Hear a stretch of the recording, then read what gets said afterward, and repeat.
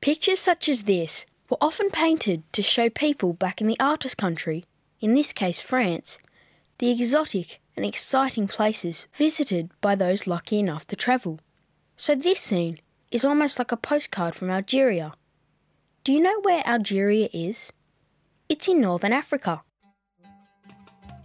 The artist, Etienne Danaé, captures a scene that happened there over 100 years ago. Crowds would gather in the markets and during festivals to watch snake charmers perform. This particular snake charmer looks skillful, but maybe he's also a little nervous. How many snakes is he charming?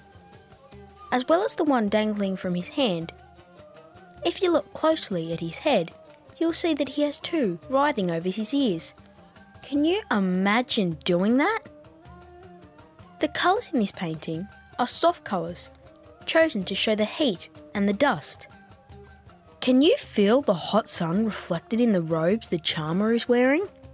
And how about the people in the crowd and their clothes? All of the onlookers seem fascinated, even the camel, who was peeking over the top to have a look.